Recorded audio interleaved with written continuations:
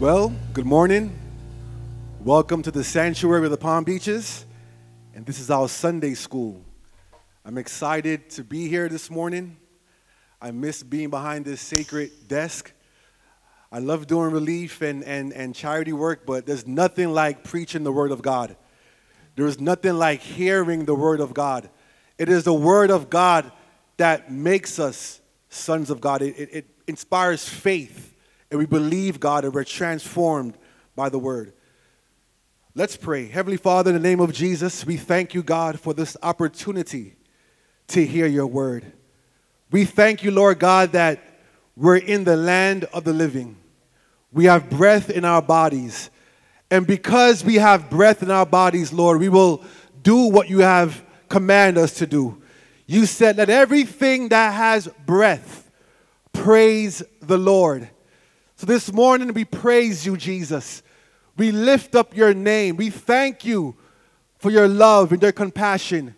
We thank you for your counsel, for your word, which is true. We thank you, God, for your blood that sanctifies us, that justifies us, that makes us covenant people. We thank you for your spirit, Lord Jesus, that gives us power to be a witness, power to overcome sin. We thank you, Lord, for your gospel, the good news of who you are, Jesus, and what you have done for us. Open up our ears, our spiritual ears, to hear what the Spirit is saying to the church. We love you. We appreciate you. We magnify your name this morning. You are Jehovah. You are God Almighty. And we love you in Jesus' name. And we say amen. You may be seated. Praise God. We've been going through a couple of lessons, and the message is called God's Word Made Plain. We want to emphasize the doctrines of the Bible. We want to emphasize the essential truths of God's Word. Sometimes we go so far into the Word of God that we forget the foundation and the truths of God's Word. Praise the Lord. There are 8 essential doctrines of the Bible. I'm going to go through it quick and then go on to today's lesson. So the first one is God. There's a doctrine of God. Second, the Bible, scriptures. Third, angels. Fourth, humanity. 5, Jesus Christ. There is a doctrine of salvation. There is a doctrine of the church. And the last is called the end time or last things. These doctrines are God's teachings. He teaches us his ways. He teaches us these things so we can understand the kingdom of God. There are things that we can't see that are going on behind the scenes. And God wants to bring light and revelation to those things. So we will know in whom we have hope in. And we will know what is going on when things seem confusing. God is a God of light. The Bible itself does not attempt to prove that God exists. It assumes his existence as elementary. Creation itself bears witness that there is an intelligent, all-powerful, loving creator. The Bible is not given to us to prove that there is a God, but to show us, to bring to light who he is. Christ said himself, all of the Psalms and the prophets are about me. From Genesis to Revelation, it's about Jesus. From Genesis to Revelation, God is showing us himself. He's showing us how he deals with humanity. If you don't know how God is dealing with you, go check out Abraham. Look at Moses, King David. We see how God deals with humans. We see how merciful he is, how loving he is, and how at the appointed time he came in the flesh himself and paid the price for us so we may live. Amen? I want to go over a few things that I spoke about previously, and you can find these teachings and these sermons and teachings on our website, thesanctuarypb.com. If you go there and go to sermons, there is an archive of teachings, Sunday school and preaching. And you go back and take notes and meditate on the Word of God so you may be changed. So in the past, we spoke about God's Word. John 17:17 says this, sanctify them through thy truth. That word sanctifies means to set apart, to make holy. He says it's done by the truth. Then he says, thy word is truth. Can we say it real quick? Thy word is truth. If you want to find truth for your life, truth for your circumstances, God's scriptures, his word is truth. You'll find the answer for life. In John 8:32, he says, and you shall know the truth, or the word, and the truth, the word, shall make you free. If you're in bondage in life, in any category or circumstance, the word of God is able to deliver you. The word of God, when understood, when read and understood and applied, will deliver you from any trouble. It could be financial. It could be depression in your mind. It could be spiritual. It could be in your body. The word of God has the power to deliver you from any trouble. Can we say amen? We spoke about man's need of salvation. We spoke about, from the start with Adam and Eve, how sin began, the sin of disobedience. We spoke about man cannot save himself. We cannot save ourselves. Our intellect can't save us. Our good works alone cannot save us. There is one Savior, and his name is Jesus Christ. Our works can't save us. Our righteousness can't save us. Our goodness, even our religion, cannot save us. Only Christ, our Lord, can save. And God has given us provision, we spoke about, for salvation. And that provision is Christ himself. So we see the ceremonial laws in the Old Testament. We spoke about that the law was given by the Lord to Moses on Mount Sinai. And we have the priests and the sacrifices and the blood sacrifices and all that good stuff, all pointing to Calvary. We spoke about the law being temporary, the do's and the don'ts, and the what not to do's and what to do. Those laws and decrees were temporary for saving us. Not saying that they're not good and holy and commanded today, but because the flesh was weak, the law of Moses couldn't help us because we could not obey God's law. It's a hard thing to obey God's law on your own. You need the Spirit of grace. You need God himself to help you, to empower you to do what he asks. Philippians 2:13 says that, by the way. So the law was temporary, just magnifying sin. God wanted us to know how helpless we were. He wanted us to know that when he says do not do, that's what we're going to do. And we can't help it. Even when we don't want to do it, there's something inside of us. Evil is present inside of us, causing us to do the things that God said we should not do. So God wanted to emphasize the weakness of our flesh so we will know without him there is no life. Amen? So God provided the lamb, and that lamb was introduced by John, announced by the angels. He declared himself who he was, Jesus Christ. Then he died, his death, then his burial, then his resurrection. Christ died in your name, in my name, and rose in his name, and then conferred to us a kingdom. Wow. An amazing thing he did for us. The Lord he's a conqueror. He saw our helplessness. He saw the fear men had of death because men were so wicked. And instead of wiping us out and starting new, he decided to pay the price that he set because he's righteous. The person that pays the price is the person that gets paid, right? So Jesus says in the Word of God that the wages, the payment for sin is death. If you sin, disobey my word, you deserve to die and you will die. And instead of canceling that decree, he fulfilled it. because he's a just God. So we didn't get away easily. He paid it for us. It cost him his blood. And he paid the price for me and you so we can worship him and come to his throne boldly and find grace and help in a time of need. That's why we are forbidden as believers to doubt. We are forbidden to live under condemnation because God has done a great thing for us. He has forgiven us for all of our sins.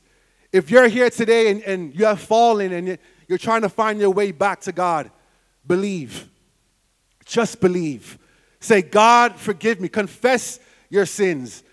And he is faithful and just to forgive you and to cleanse you from all unrighteousness. It is done. Then our Lord ascended into the clouds, back to his throne. But he promised to return again. And before his return, he told the apostles, I want you to go tarry and wait in Jerusalem. Don't preach. Don't preach. Don't do anything yet. Don't minister until you receive the Holy Ghost. Don't even go out there and testify about me until you receive the anointing. The anointing makes the difference. We cannot save anyone. But when God's approval is upon you, and when God has anointed your weakness, yes, you can't speak well probably. You're not the most intelligent person on the planet. But when the anointing of God is upon you, you can say Jesus, and people will feel something and come to Christ through your testimony, through your word, when God anoints you. So God told Peter, who just denied him, and doubting Thomas, right? He said, go wait. You're too weak on your own. I know you followed me for 3.5 years, but go wait for the promise. And when the promise came, that same man who denied him and cussed preached the first message to the same Jews who killed Jesus. Isn't that something? The anointing makes the difference. God is good. So today, I want to speak about the church. Let's say together, the church.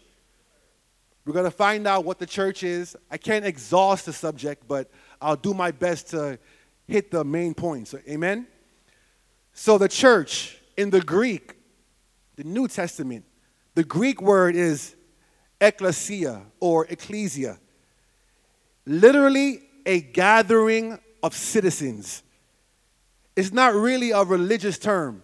You see, when Paul and those men of those days coined that word church, they were referring to something that was common. The people would gather, the citizens of that town would gather together, right, for very, very important meetings. And they would plan for the city and deliberate and do things. And that was called the ecclesia, the gathering of the city. The gathering of the city for counsel, for planning, for whatever, for being strategic in their town. And usually these gatherings happened at the gate. The gate is very important. The gate is where things come in and go out. And at the gate, the people will come together and begin to deliberate and talk about what's next.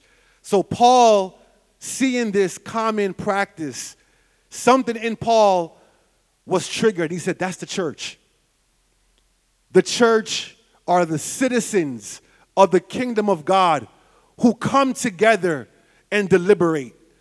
They hear the counsel of the king right here in the church. It's the people. Amen? When we come here, we don't come here just to burn time, but we come here because we want to hear a word. A lot of us are going through things that we can't explain. There's things going on in our lives that we need God to help us in, and we come to the church just to hear a word, because we know if we hear a word from the king and we hold on to that word and faith arise, we will get what we are asking for. Praise the Lord. So Paul saw this practice of the people gathering together, and he said, the ecclesia. Here it says, well, actually, I want to define a citizen. I know we know what a citizen is, but I want to define it anyway, just in case. A citizen is a legally recognized subject or person.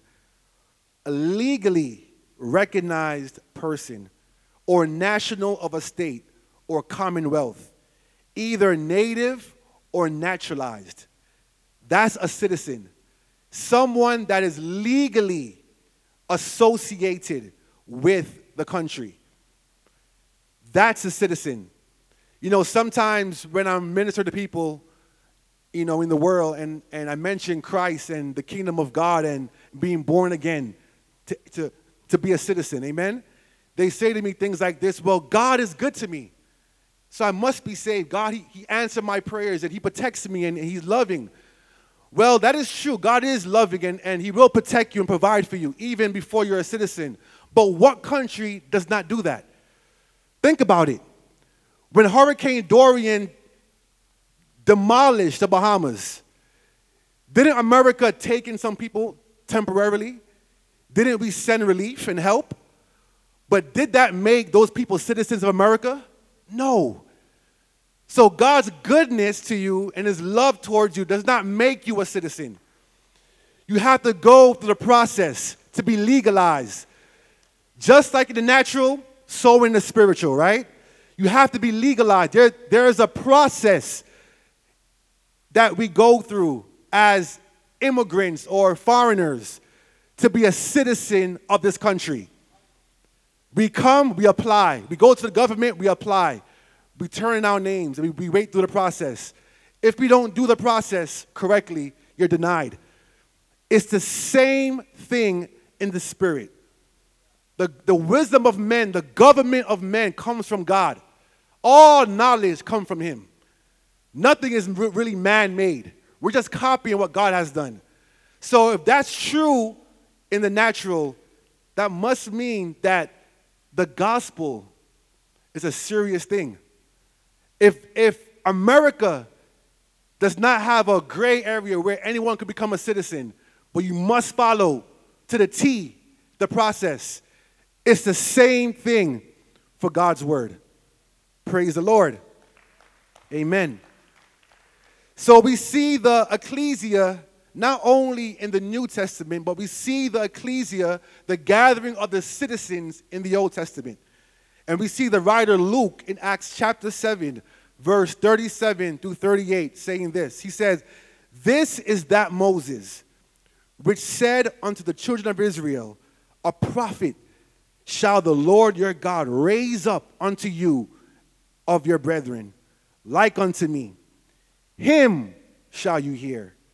Verse 38, "This is he that was in the church in the wilderness." He, Moses was with the church in the wilderness. So the church is not a new thing. When the Israelites traveled through the wilderness, they were gathered together. They were called out of Egypt. They were called out of the world. You see that? Like Abraham was called out of the land of the Chaldees. God calls us out and gather us together and lead us. And he says that's the church. And in Israel, he gave them what? The law, the tabernacle. He taught them how to worship. He taught them how to trust God, how to trust him, to call on his name. And it's the same today. So the same church that you see in the old is the same church that you see today in the new. Praise the Lord. But in the spirit, we now assemble with the angels and the saints of old.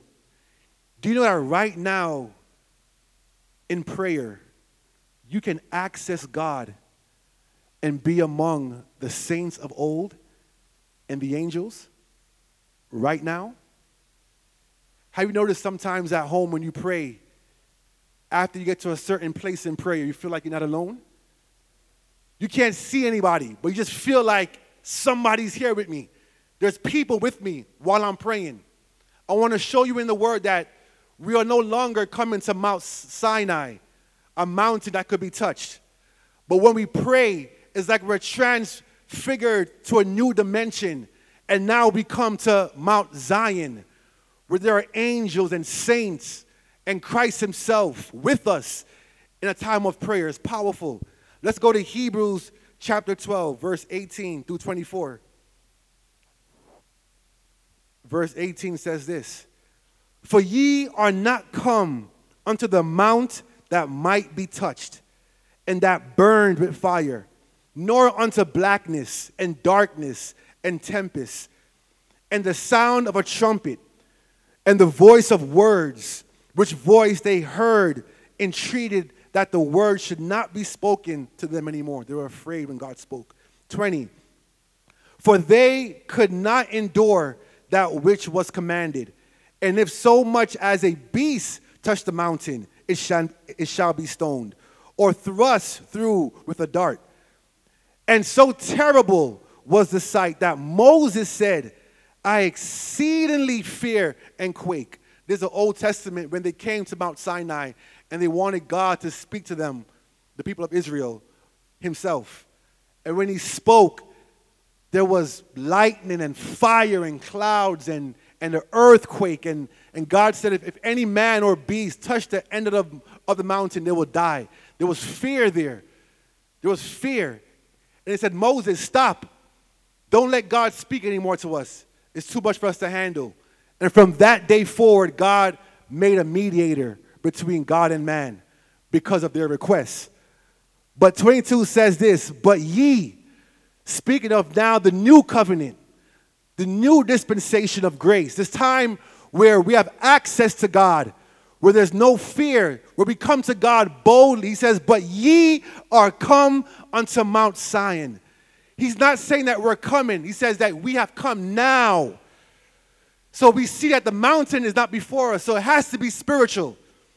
He says, when you pray, you come now to Mount Zion and unto the city of the living God, the heavenly Jerusalem, and to an innumerable company of angels, to the general assembly, and here it is, and church of the firstborn. Who is the firstborn? Jesus Christ. He is the firstborn, the first to resurrect, to live forever. You see, when men died before Christ's resurrection, they died again. We see Lazarus. It was a wonderful miracle. Lazarus, come forth. Dead longer than 3 days, stinking probably, wrapped up. And God called him forth and said, loose him. But years later, he died again. Because Christ says, I am the resurrection, but the time has not come yet. But he wanted to show the people who he was. He says, if you don't believe me, believe the works I'm doing. Only God can do this. Only God can raise the dead. Only God can open up blind eyes. But all those men who were healed, they died again. Because Christ wanted to be the captain of our salvation. He wanted to lead us first in a long line procession of saints going up to the holy city. So Christ is the firstborn from the dead. Hallelujah. The Holy Ghost picked up that body and said, come here, and made that body a new body, a transformed body that we will get one day. And Christ was the first. So now the church is called the church of the firstborn. Oh, I love that. The church of the firstborn. That's who we are, people of God. When you are praying, there's angels flapping their wings. Sometimes when I pray or I'm in worship, I feel a wind, but there's no fan next to me. You know what I'm talking about. There's no fan. The AC's not even on. I'm not under any vents. But we're so deep in the spirit that we can sense the heavens. We can sense Jerusalem, the heavenly Jerusalem. We can feel the angels. We can feel the glory of God. Prayer is so powerful.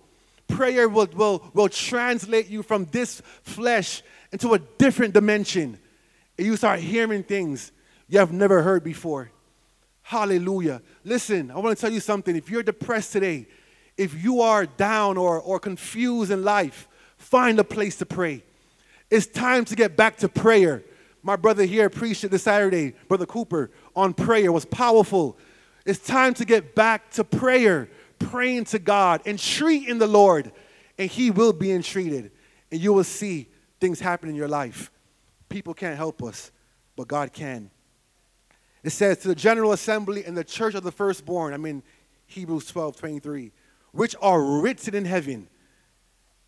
I love that our names are written. God has a ledger, a roll of people written. Our names are there.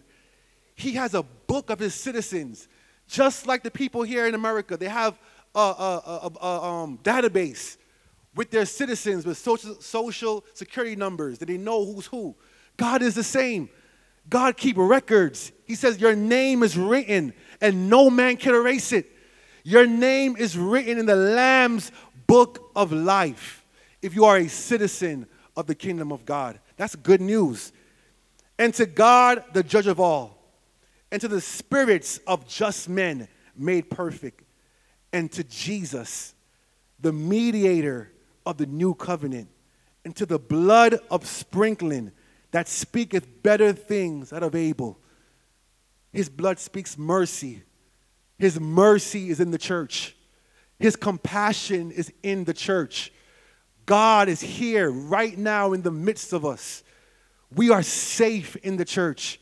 We are safe in his hands. We are the church of the firstborn, the church of the living God. And it's a privilege to be in it. And Paul, our brother Paul, gives us a detailed description of what the church is.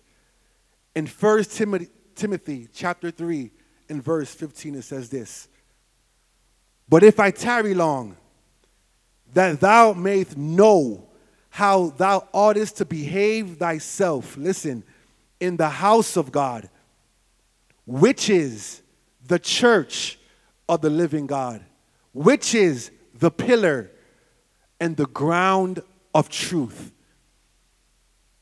Paul said that the church is the house of God. God dwells here. God doesn't visit his house. He lives in his house. And when we gather together, God is in the midst of us. And he calls the church the house of God.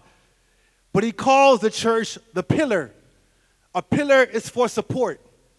He's saying that the church is a place of support. Every joint supplieth the need, like in the body. When we are connected together, when we are in agreement together in the church, the gifts of the Holy Ghost begin to operate. The supernatural is released, and we find comfort, and we are supported by one another in the church of God. And not only is it a place of support, but it's the ground of truth. It's where truth is preached. It's where truth is declared. It's where truth is believed. And when the truth is declared and it's believed, is where people are made free in the church. Praise God. You are a free woman, a free man, if you are in the church of the firstborn today, in Jesus' name. And our Lord Christ, he's the head. He's the head honcho. He is the president, the king, the everything in our lives. The Bible says that he is the head of the church in Colossians chapter 1:18. And he is the head of the body, the church, who is the beginning, the firstborn, I told you, from the dead, that in all things he might have the preeminence. When it speaks about the beginning, it's a deep thing. That word is I love word studies. So that word beginning, it means more than just the first. It is that. But it means that he's the head of all principalities, all spirits. If you have an issue today with a demon or a spirit, go to Jesus. He is the head of everything. The whole spiritual world bows down to the name of Jesus. That's why in the church, we don't fear the enemy. We don't lift him up and magnify him and talk about spirits and demons antagonizing us. What we do, we pray. And when the unction of the Holy Ghost comes on us, we declare in his name, "Get behind me, Satan." And he has to go. The Bible says if we first submit to God, submit to the king as citizens, submit to his laws, his decrees, his ways of doing things, right? Then we resist the enemy by submitting to God. It says he will flee. That's the word. God cannot lie. If your children are being antagonized by spirits and they're acting funny, pray and fast. Pray to the Lord. And don't wait to come to church. Pray in your home. Get some oil. Pray in your home. Contact Jesus. And when he speaks to you, lay hands on those children and say, in the name of Jesus Christ, you shall live and not die. In Jesus' name. Praise the Lord. The church is the body of baptized believers who have obeyed God's plan of salvation. There's only one church, people of God. One body. I know we have many organizations, many different religions, but there's one church. In God's eye, he sees one church. The church that has the ground of truth. The church that preaches his word without compromise. The church that loves the Lord and obeys his commands. There is one church. No matter what anybody says, there's one body. God is not a mutant. He has one body, and he dwells in that body. And his people are the members of that body. And there is one faith, meaning one doctrine, one Bible to believe. Not a mixture of different doctrines in the Bible that says different things about the same thing. One clear-cut belief and doctrine. And that's what we need to follow to be in the church. The church is promised in Matthew 16:18. And Christ says that the gates of hell shall not prevail against it. Figuratively, the gates of Hades or hell refers to the power of Satan and his hosts as commanding Hades, the realm of death, including both the grave and the place of departed spirits. Death and hell are the effect of sin. Satan is the father of sin and the lord of hell. Those whom he holds under sin, he holds under death. The redeeming work of Christ overcame the power of sin and hence the power of Satan and hell. The church is the company of the redeemed, and as such cannot be overcome by all the powers of hell. Hell has no power over us. Remember the gates? In the beginning, I spoke about the gathering of the people, the ecclesia, and at the gate, they deliberated, and they had strategy. But the Bible says the gates of hell. What does that mean? The strategy of hell would not prevail against us. See, Satan is very organized. Jesus said himself, a kingdom divided can't stand. And Satan understands that. So him and his demons are organized. You never see a demon fighting demons in the Bible. They're organized. And they know what makes us tick in the natural, in the flesh. And sometimes, all the time, they plan on taking us out and they want us to embarrass Jesus publicly. They want us to deny him publicly and do things contrary to the word of God. But the Lord said this. He said the gates, the strategy of hell will not prevail against his church. And that's a promise. Why do you think sometimes we do things but nobody finds out? Why? God is covering us. He don't want to embarrass you or the church. He's given us a space of grace to access his power to overcome sin. So we mess up, but no one knows. And we mess up and we continue to be anointed in these things because God is helping us to overcome. Because if Satan could embarrass us, if Satan could publicly disgrace us, we'll probably walk away because of shame. But God says that the strategy of hell will not prevail.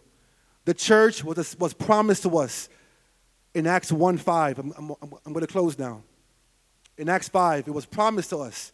It says, for John truly baptized with water, but ye shall be baptized with the Holy Ghost not many days hence. The church was established in Acts chapter 2, verse 1 through 4, when it says, when the day of Pentecost was fully come, they were all with one accord in one place. And suddenly there came a sound from heaven as of a rushing mighty wind, and it filled all the house where they were sitting. And there appeared unto them cloven tongues like as of fire, and it sat upon each of them. And they were all filled with the Holy Ghost and began to speak with other tongues as the Spirit gave them utterance. 120 people were filled because God knew that he was going to spread this gospel out to the world. And he knew one man couldn't do it. So he gathered 120 trained people and filled them with his spirit and power and said, go. That's how they were able to manage such a harvest, because they were prepared, they were trained, they were filled with the Holy Ghost. And they began planting churches and having home Bible studies because they were equipped to do the work of God. Peter opened the door. Could we all stand, please? I'm not done, but time, so if you could stand. Peter opened the door in Acts 2:38, as we know. He was letting everybody know how to be a citizen of this country so that you're in the ecclesia. He says in Acts 2:38, then Peter said unto them, repent and be baptized, every one of you, in the name of Jesus Christ, for the remission of sins, and ye shall receive the gift of the Holy Ghost. And the promise is unto you and to your children and to all that are far off, even as many as our Lord God shall call.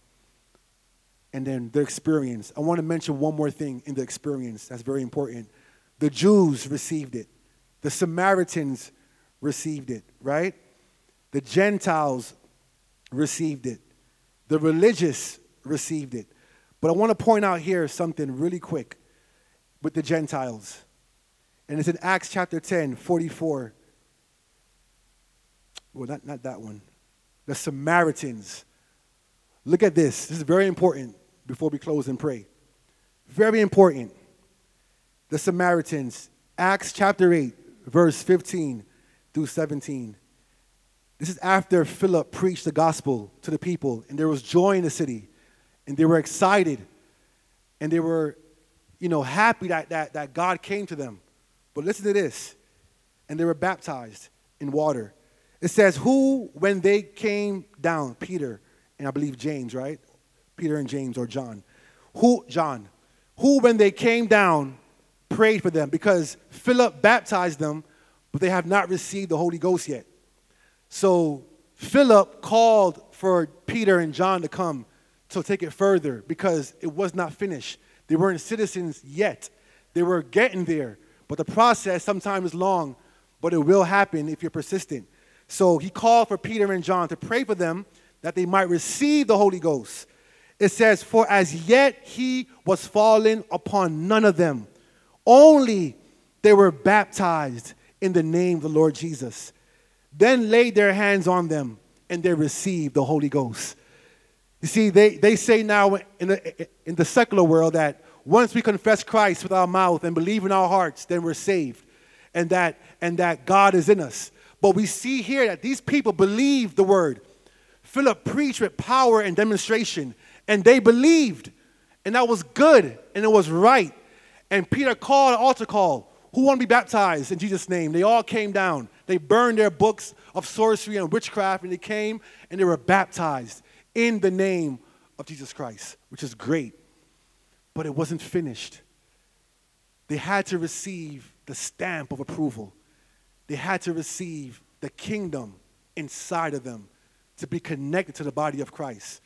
If you're here today and you have not been baptized in the Holy Ghost, maybe you're baptized in the name of Jesus Christ, which is good. It's for remission of sins, and it's right. But you have not received the gift of the Holy Ghost with the evidence of speaking in tongues. Today is your day. It's not an option. It's not something that, something that we hope for, and if we get it, it's okay. If not, it's okay. It's something that our Lord died for. Something in the body, in the flesh. It's something that he gave his blood for, that we may be able to receive his spirit in us. So today is your day. I'm not sure who you are, but if you're here today and you're baptized in water, but never been baptized in the Holy Ghost, he says if you ask him, he'll do it. If you believe, he will do it. He will baptize you with the Holy Ghost and fire. Hallelujah. Let's pray. Heavenly Father, in your name, Jesus, we love you, God. We thank you for your word. We thank you for your truth.